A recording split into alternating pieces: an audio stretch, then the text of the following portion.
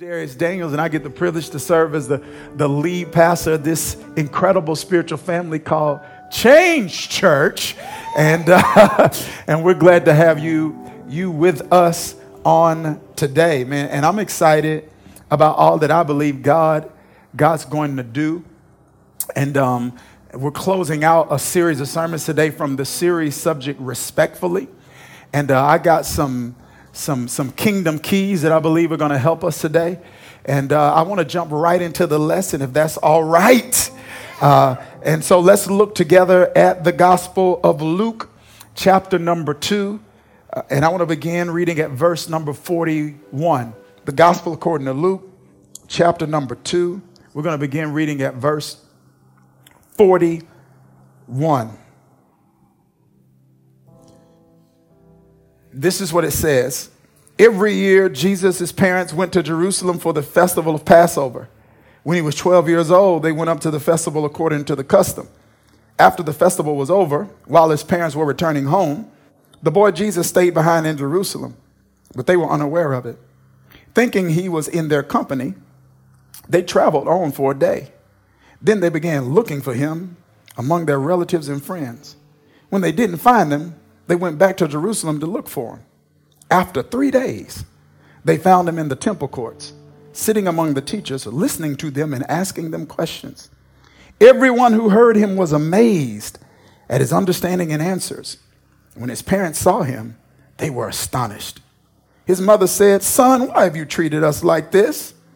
Your father and I have been anxiously searching for you." "Why were you searching for me?" he asked. "Didn't you know I had to be in my father's house?" But they did not understand what he was saying to them. Then he went down to Nazareth with them and was obedient to them. But his mother treasured all these things in her heart. And Jesus grew in wisdom and stature and in favor with God and with man. I want to talk from this subject as we close out this Tough Talk series. I want to talk from this subject: family fights. Family fights. Family, this text here in Luke exposes us to an extremely interesting exchange. Somebody put interesting in the chat. We are allowed to eavesdrop on a tough talk between family. It's Jesus, the Son, attempting to articulate to Mary, his mother, that his destiny required a shift in direction that was different than what she desired. It exposes us to Jesus attempting to articulate to people he loved, valued, honored, and respected that although you are my priority, you are not the only part of my purpose. Jesus is exposing the sentiments of his heart by saying, "You are my business, but I have business other than you." It's a complicated conversation. But it is a conversation that will be almost inevitable for anyone who desires to live a purpose-driven life, because sometimes purpose takes you outside the preferences of people who love you the most. Y'all aren't talking to me here. I said sometimes purpose will take you outside the preferences of people who love you the most. Sometimes purpose requires geographical shifts. years, where you've got to move to different parts and places of the country and the world. And it puts distance geographically between you and those that you love most. That's a complicated conundrum. Sometimes purpose has to put you in a relational space where you've got to manage your circle in a different kind of way. And you've got to be strategic as it relates to your interactions with others. And people will often interpret that as you shifting on them and changing on them and not valuing them the way you used to value them. That's a complicated conundrum. And these are conundrums in any context, but it becomes extremely complicated when it happens with family.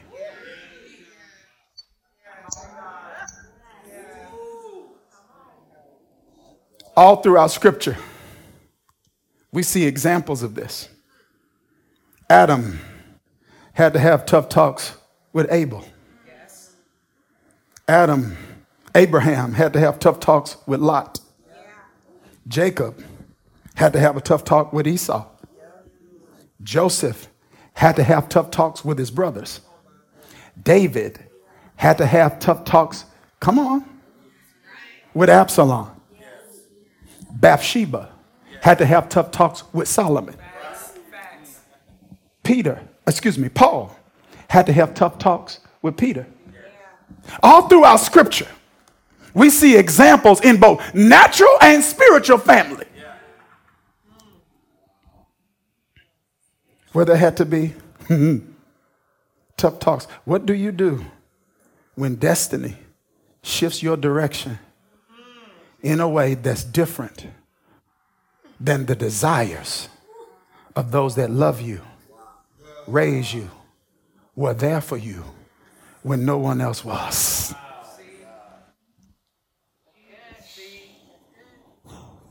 And I believe Jesus here, who's the ultimate example of how to manage any conundrum, reveals to us in Luke here some best practices for doing so. I want to set some context here. The text opens, we read it, by informing us that every single year, Jesus' parents went to Jerusalem for the festival of Passover. Jesus at this point is 12. So this means for 12 years, his family has been journeying from Nazareth to Jerusalem to go to the feast of Passover.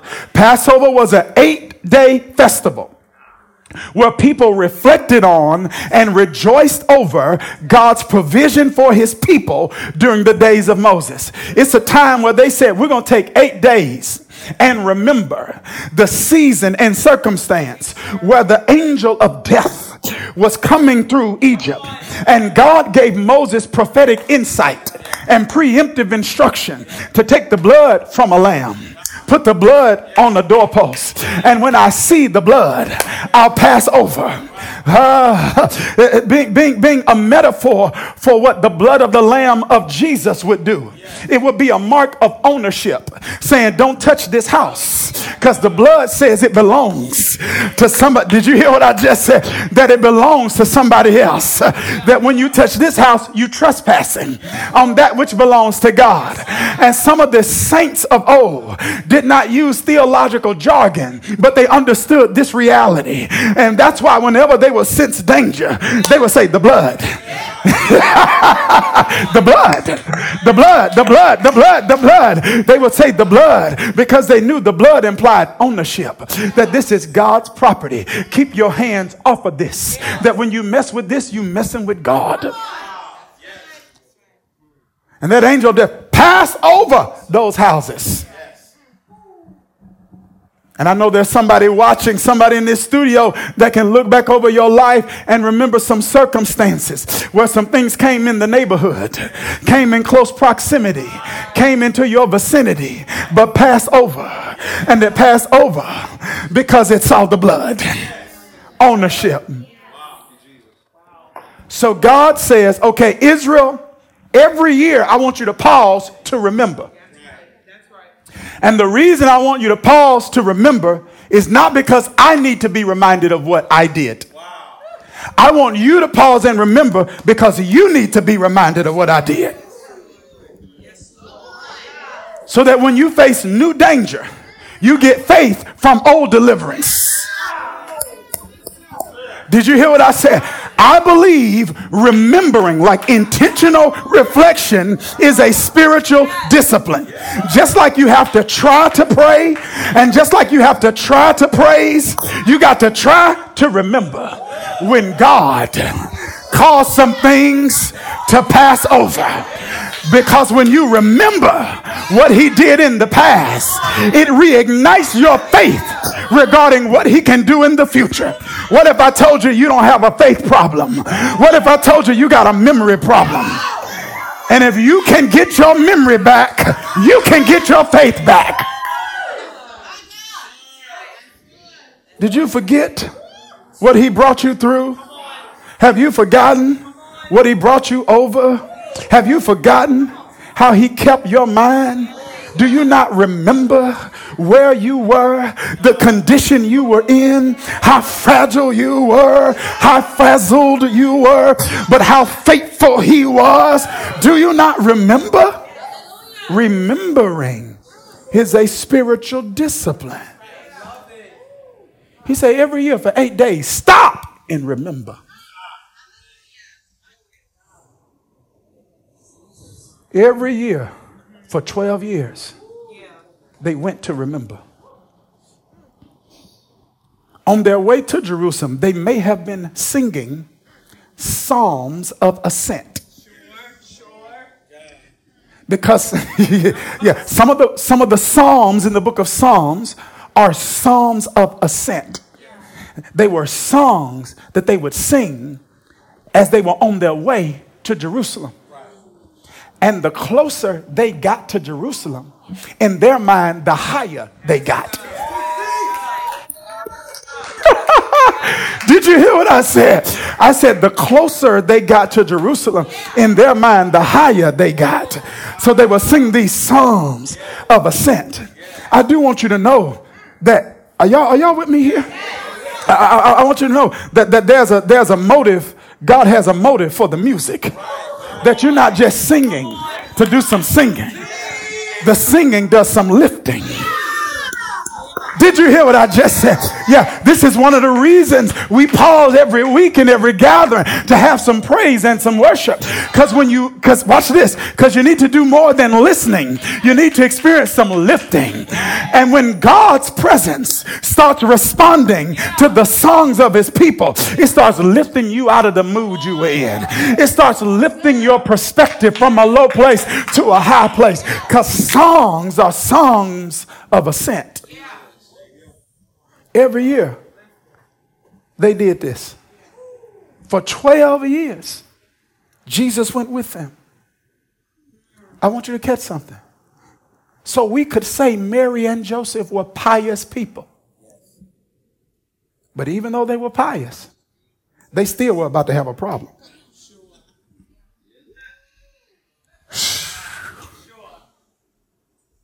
Am I making sense? They still were about the problem. I want you to catch this. I want you to see something. The text says they enjoy the festival. Everybody starts to go home. I'm a little confused by this now. Let's not sanitize the story. Let's be honest here. The text says Jesus stayed behind and they unaware of it. Now, I'm not judging anybody, but I need to unpack the story so we can see the significance of what God's trying to say to us. He's 12 years old. The text says they had been traveling a day before they even know he missing. I'm not judging anybody. I'm just trying to see, as a parent, how a whole 24 hours pass and you don't know where your 12-year-old is. Y'all not talking to me. They were making assumptions without investigations. Come on. Watch this. And the text says, watch this. They traveled for an entire day. Now they have to turn back around, go back to Jerusalem. That's another day. Then when they get to Jerusalem, it takes another day to find them. So your 12-year-old. Some of y'all, come on now. Don't get mad in the chat. Don't sanitize the story. Mary's not God.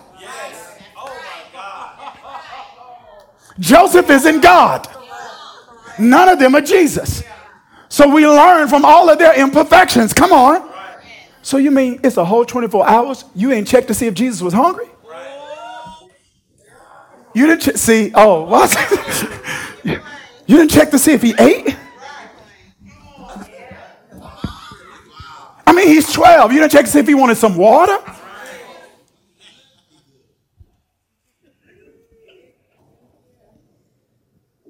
And they find him in the temple courts, sitting with teachers. Are y'all ready for this? Yes, sir. Now, if this isn't Mary and if Jesus isn't God, there'll be one word we would use to describe this. We would say this is irresponsible. I know you're scared to say it. But if this was any other circumstance, we would say this is neglect.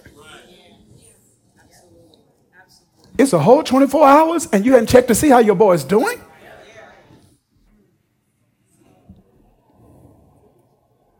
And nobody, it's 24 hours. Nobody asked about Jesus.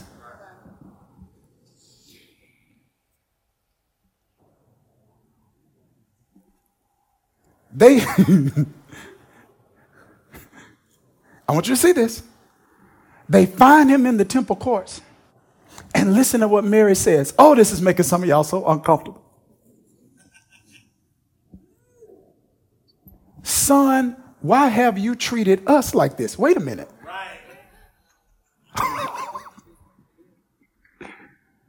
I can't believe you did us this way.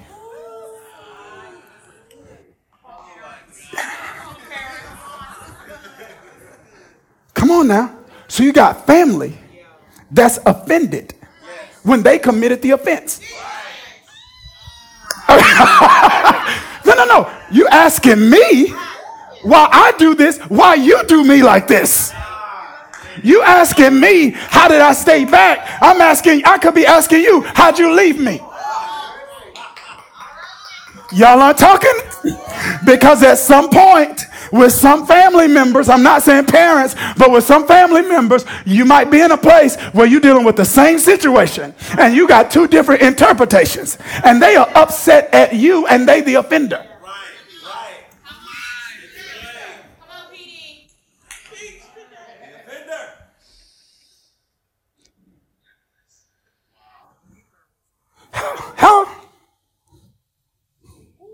How you upset? You say, how you treat my father now like this? Your father now like this? And Jesus could be like, how both of y'all go 24 hours and not come looking for me?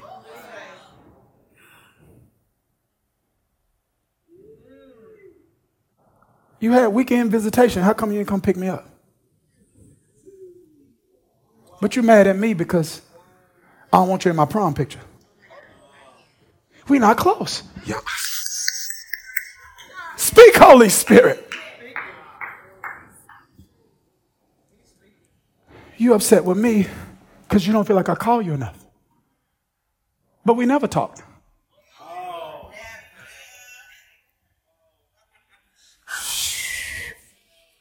You want me to act like we close, and we not yet. Now, we can do the things to get close, but we not close. Now, we can argue about whether or not we should be, but we aren't. And we can make a decision whether or not we want to do something about it. But you can't be offended with me when you left me. Are y'all okay? Now, I love this right here. Mary says this, and I love Jesus' response. Now, I want to be clear. Jesus is wrong. I'm using this as a metaphor. He's not wrong technically. But I want you to see Jesus as a child and Mary and Joseph as parents, okay? All right. So we could say Jesus is wrong in some sense. But I want you to catch this. Jesus is never wrong, Pastor Darius. It's hyperbole. I want you to follow me, okay? It's amazing how, you can spend 20 years studying stuff and then people just read something on Google and then, yes. Like you don't know what you're doing. Actually, Jesus is never wrong. I want you to see something. I want you to see something that often happens in family circles. An issue like this would have typically played out with Mary saying what she said, Jesus saying nothing, and going home. Come here. She would have said what she said. He would have felt some kind of way, said nothing, and just went home trying to manage a myriad of emotions, feeling abandonment and resentment and confusion. And ultimately, that undermines the intimacy of relationships. Now, this wasn't the case with Mary, but if he was dealing with a hostile and hypersensitive family member, then he would have made the choice to just keep silent, to keep the peace.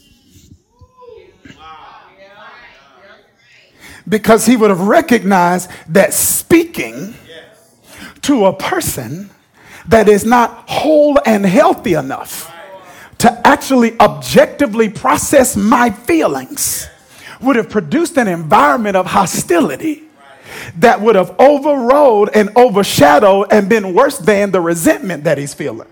So it would have put him in a position where I got to pick my poison.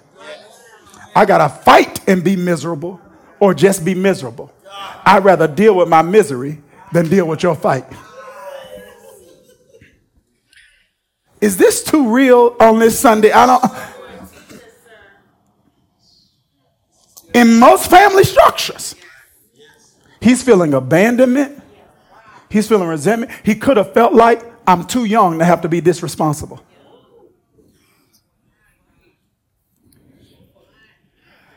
He could have said, I shouldn't have to be raising my sister at 12.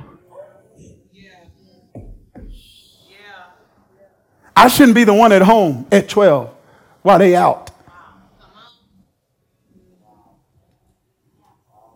You should be taking care of me at 12. I shouldn't be taking care of you. Y'all not talking to me. I shouldn't have had to give up my childhood. Well, I know we talked about relationships last week. I want to be your spouse, not your parent. Why do I feel like I got to parent you? In many spaces, he would have stayed quiet. Do you know how many people in families are suffering and silent? Do you know how many spouses are suffering and silent? How many parents are suffering and silent? How many siblings are suffering and silent?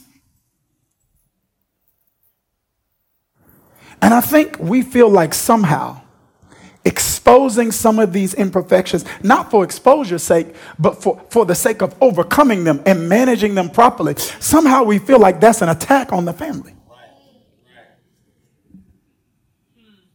When it is not.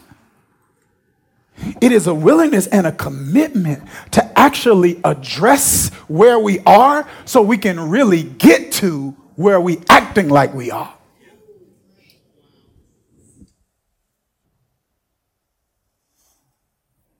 Jesus, though, didn't sit silent. He responds by saying something so interesting. He said, you didn't know I had to be in my Father's house? Meaning this tension, are y'all ready for this? This tension has just exposed that you don't know me like you think you do.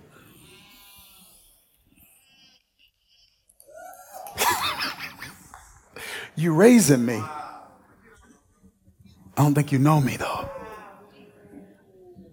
We stayed in the same room together growing up, but I don't think you know me.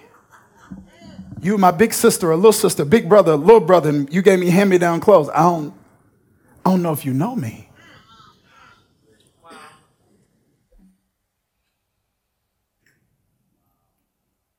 I'm supposed to be here. I'm not questioning whether or not you love me, Mary. I know you love me. I don't know if you know me.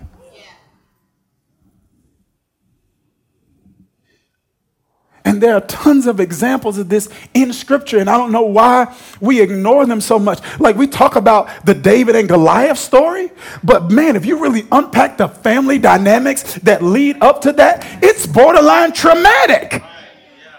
So when people look at David's badness, there's no excuse for that. But when you look at the family dysfunction that he came out of, I'm like, what you expect?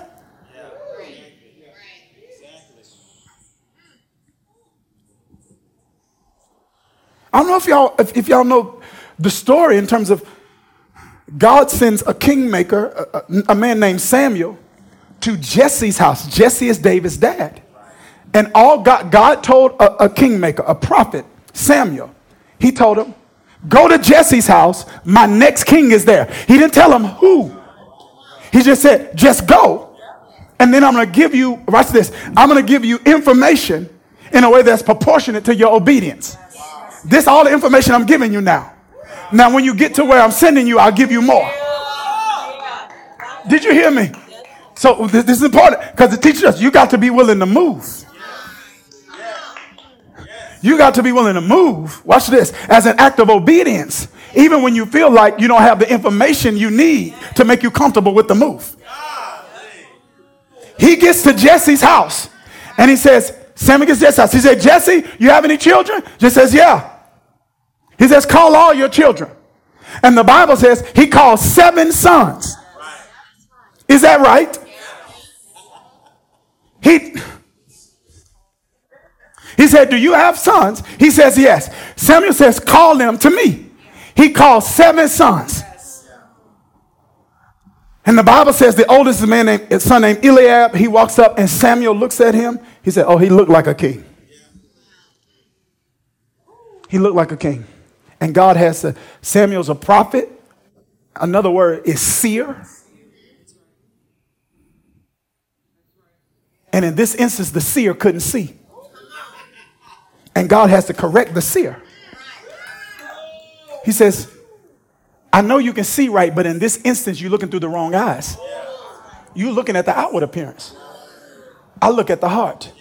He not the one. So it's 7 sons. And the Bible says, it's interesting that all 7 of these sons come before Samuel. Now, some historians suggest that one of the ways Samuel discerned who was and who wasn't it wasn't just by God's verbal proclamation, but by a visible demonstration. Some historians suggest that there was this hollowed out ram's horn that they put. We do know he anointed David with the ram's horn. So some historians suggest that ram's horn had oil in it. And that Eliab and the rest of the sons came underneath the ram's horn. And when Samuel tried to pour it, the oil wouldn't move. A metaphor for God's unwillingness to give your oil away. Yeah, that your oil is for you. Your anointing is for you. Your assignment is for you. Now watch this. 7 of them got to the oil before David did. But when something is for you, it don't matter who get there first. They can get to the city first. They can get to the place first. They can get to the application first. They can get to the opportunity first. But God will hold that oil in the horn until the right person gets underneath it. I came to tell somebody it's waiting on you. I came to tell somebody who feels like they missing something that God will hold it in place until you get there. I came to tell somebody if you're walking the best you can and moving the best you can, you didn't miss anything that was for you. If you missed it, it wasn't yours. Because when God's got oil for you, he'll hold it in the horn until you get there.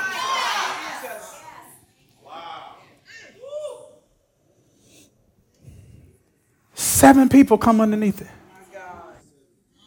And Samuel say to Jesse, these not it. You don't have any more? You sure these are your children? He said, well, I got one more, but I know he's not it.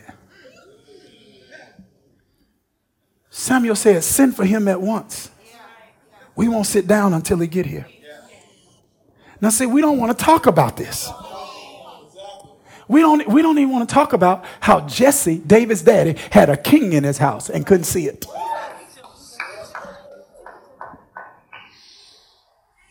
He has a king in his house and couldn't see it. Am I making sense? And when David came, the oil flowed. Now, how do you think David felt? Because I think as a son, more than Samuel's oil, he wanted his daddy's belief. Samuel's oil was not an appropriate substitute for his daddy's affirmation. Now, if you understand that and you track and you trace David's activity after that, now it makes sense why he stayed in a relationship with Saul, who was trying to kill him. Because the Bible says Saul threw spears at him a couple of times. And if I'm like, the way I'm wired, the way my life is set up, you throw spears at me once, I'm not coming back. The Bible says David had to elude Saul twice. I'm like, how are you letting this, how are you still, see, because even though it was abusive, it felt intimate because Saul was still giving him something Jesse didn't.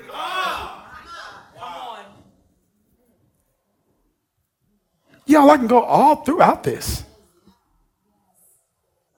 Abraham lying, saying Sarah was his sister. Then Isaac lying, saying his wife was his sister. Right? Come on. Then Jacob lying, saying he was Esau when Isaac got blind and he wasn't. Then Jacob's sons lying and telling him Joseph got killed by an animal when they sold him into slavery. We don't see all this family stuff.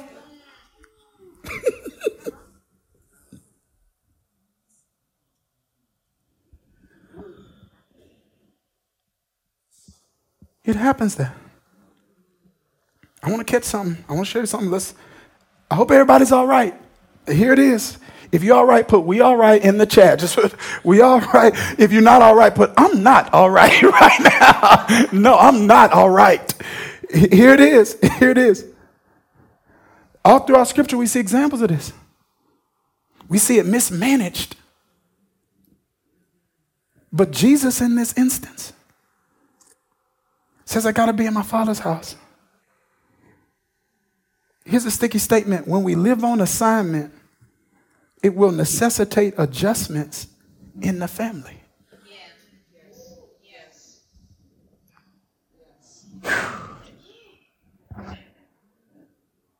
Yeah, when you live on assignment, sometimes it's going to require adjustments in the family.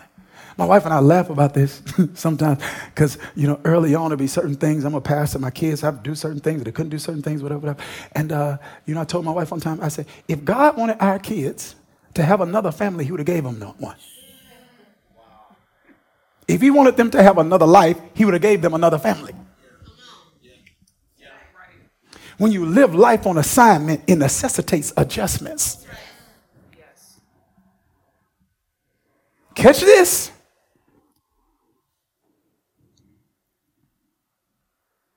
But these adjustments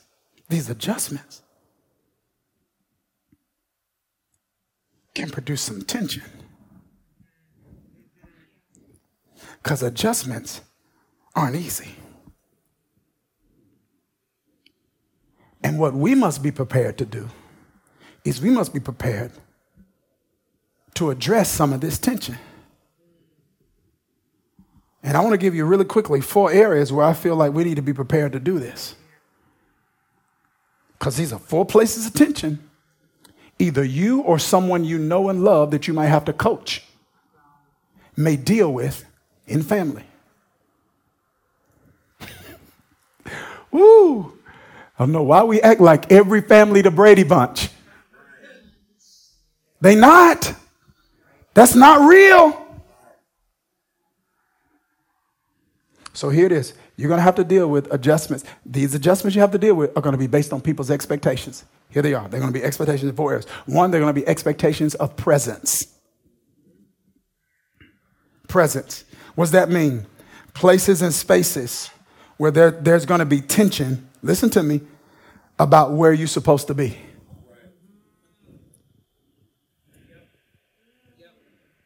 Sometimes it's where you're supposed to live. Sometimes it's where you're supposed to spend holidays. Sometimes it's how much time you're supposed to spend with them.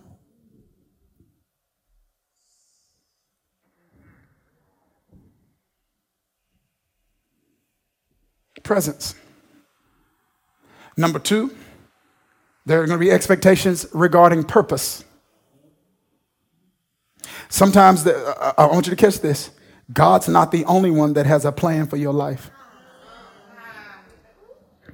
Now, he has the only plan we're supposed to submit to, but he's not the only one that's got one.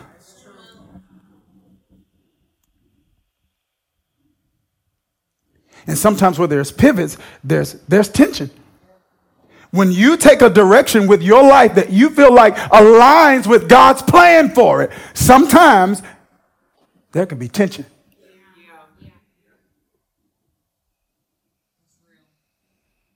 I had to sit down years ago and tell my family, who had sacrificed, invested, given their last to set me up for law school. I had to look them in the face and say, I'm not going. Nobody wants to talk about that. See, everybody talk. See, when I tell my testimony, I was going to law school. I didn't go to law school. Like, praise God, you didn't go to law. But I had to sit down with people that had invested in me. Did you hear what I just said? My uncle had bought me a car, a truck rather. My family that gave everything they had to support me. I was going to law school. That was the play. That was the plan. And I had to look and say, I know y'all did all of this because I go to law school, start my practice, and but I'm going to be a preacher.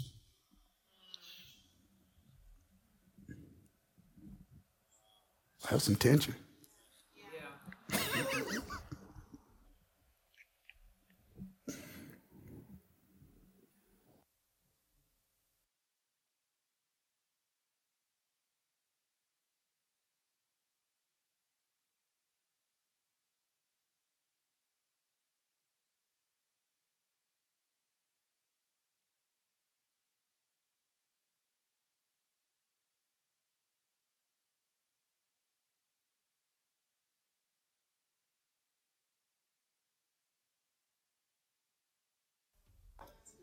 And I'm entitled to it.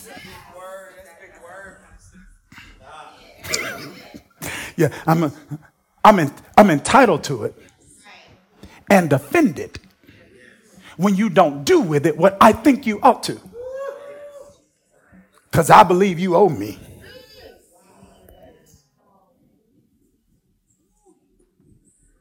And if the answer isn't always yes, you are acting in a way that's not appreciative of the contribution that we made to your life to get you to where you are.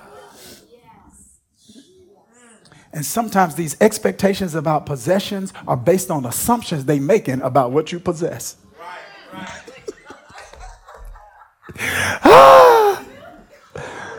Did you hear what I just said?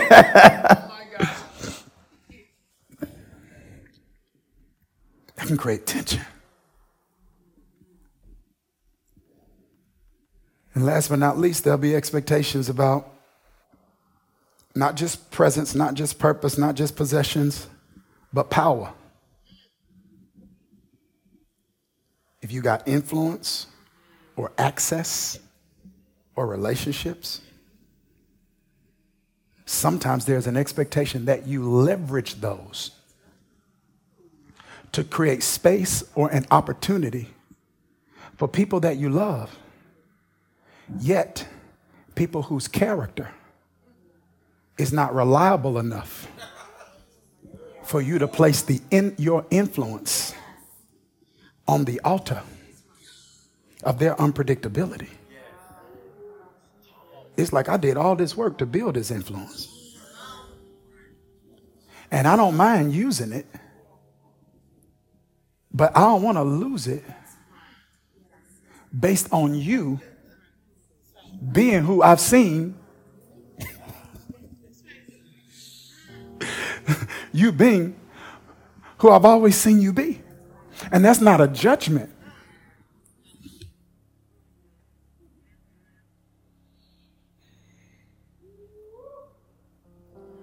But if I bring you in this room or I open up this door or I make this connection, how it's managed is not just a reflection on you, it's a reflection on me and my judgment.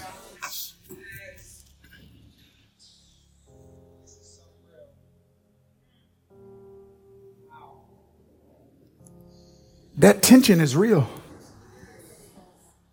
And I wish I could give you straight, clear-cut answers on how to manage that tension. The way you manage it is going to be contextual. Sometimes you got to discern, when do I need to make an adjustment with presence? Sometimes you got to discern when or how to manage people who have a different preference as it relates to your purpose, but their preference is based out of love. It's like they love you. They wrong, but they love you. Does that make sense? So like people who wanted me to go to law school instead of seminary, they were right. I mean, in terms of like, when you think about it, it's like, yeah, if you take care of your family, you probably want to go to law school. So sometimes it comes from a place of love, but that doesn't mean it's right. You got to manage that tension.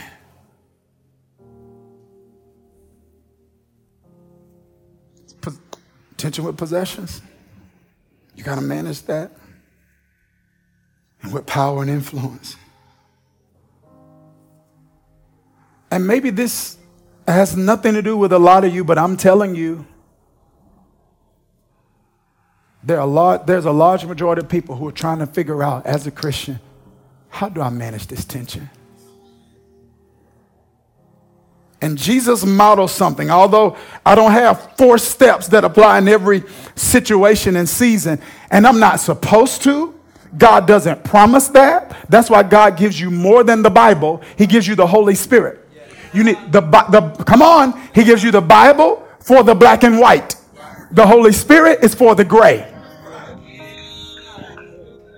There's some circumstances, it's not black or white, it's not right or wrong. I could go either way. You could give it or you should keep it. It's like, you don't know. You could make the introduction or maybe not. It could go either way. In those circumstances, you need a relationship with God. You need a sixth sense. You need spiritual intelligence. So I don't have 4 steps, but Jesus does reveal a principle here, and I want to share it with you. The Bible says as Jesus responded, it says, they didn't understand what he said. Like they still didn't understand. But the Bible says this, Jesus left with them. He went home and was obedient to them. He went on home. Are y'all following me here? What does he teach us? He teaches us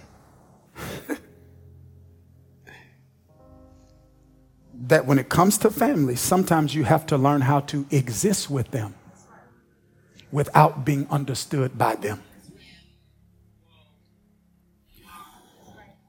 Some of us won't get peace until you give up your need to be understood.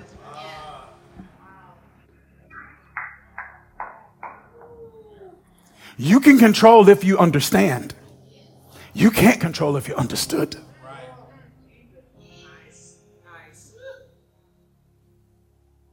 And some of our peace is tied to our willingness to give up our need to be understood. He was able to coexist without being understood. I mean, even when Jesus passed away, his mother was distraught. And Jesus was like, Mom, this has been the plan the whole time. Woman, behold your son.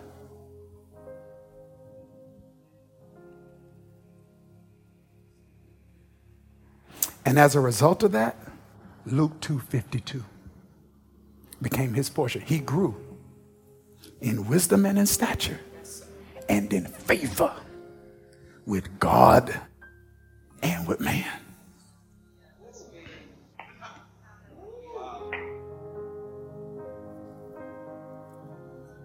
Father, I pray for everyone right now that's dealing with family tension.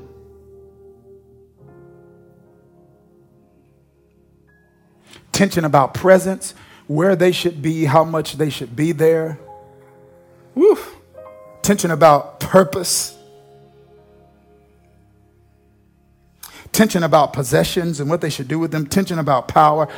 I just pray now that you would give them the grace that we see demonstrated by Jesus here, the grace to exist without being understood. To love them well even when we're not treated right. And as we honor and obey you in this area, we thank you that it positions us for the promise of your favor. And I pray Luke 2:52 over every person watching. May they grow in wisdom and in stature and in favor with God and man. In Jesus' name, amen. Clap your hands in this studio. Put a fire emoji in the chat if God just spoke to you.